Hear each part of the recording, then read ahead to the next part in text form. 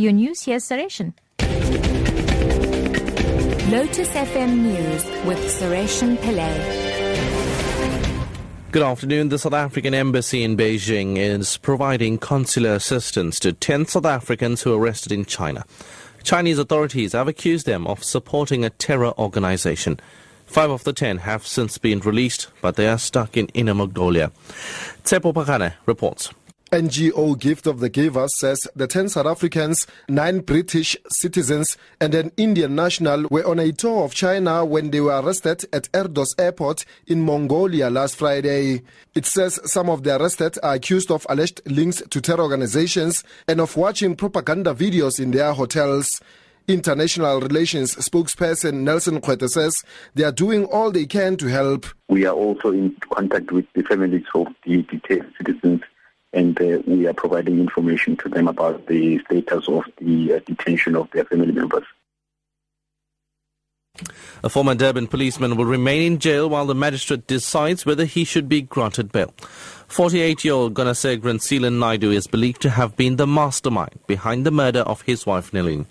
Her throat had been slit and her body dumped in Shongweni last year. 2 other men, Zwelaka Mapulo and Klina Lloyd Magwaza, who have implicated Naidu in the murder, have already pleaded guilty to the crime. Investigating officer Rajan Govender has previously told the court that Naidu had made unsuccessful attempts to kill his wife last year. The case has been postponed until later this month for further investigation. South Africa is forging ahead with plans to feed nuclear power into the power grid by 2023. The Department of Energy has presented updates on its nuclear program, saying it's in line with government's mixed energy strategy. Russia is thought to be the frontrunner in the race to provide just under 10,000 megawatts of nuclear power. Deputy Director of Nuclear Energy Zizamele Mbambo says nuclear power stations will stimulate the economy and create industries and jobs. It is one of the most profitable and efficiently run power plant within the Eskom power fleet. That gives you an existing testimony of the endurance and the case for why South Africa needs to proceed with the rolling out of the nuclear new build. If there is load shedding, it impacts the economy. By the year 2022, it is expected that some of the Eskom aging coal-fired power station will be retired and will be replaced out of the system. South Africa will only be able to complete its migration from analog to digital broadcasting by 2017. Government missed the June 17th deadline after promising in 2008 that it would switch over by the cut-off date. Acting Director General of the Communications Department, Nduvo Muzele, says 2 major digital networks championed by Centec are already in place.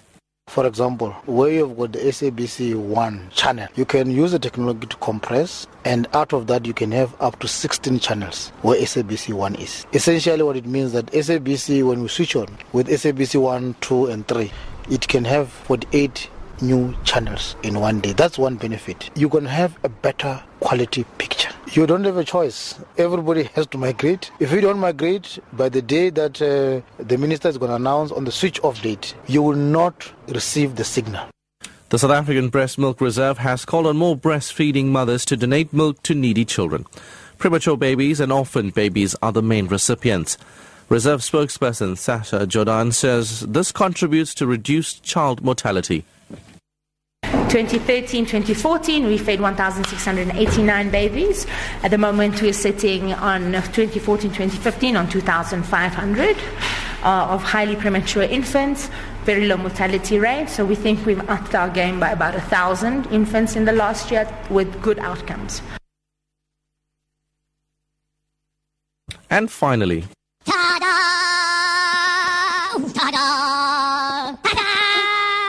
the animated feature Minions made film history in South Africa during its opening weekend by raking in over 12 million rand at the local box office. Universal Pictures and UIP South Africa announced that the film broke the record set by another animated movie, Despicable Me 2, which made almost 11 million rand in South Africa in 2013 during its opening. Internationally, Minions has scored the biggest opening last weekend for an animated title in 25 markets all over the world.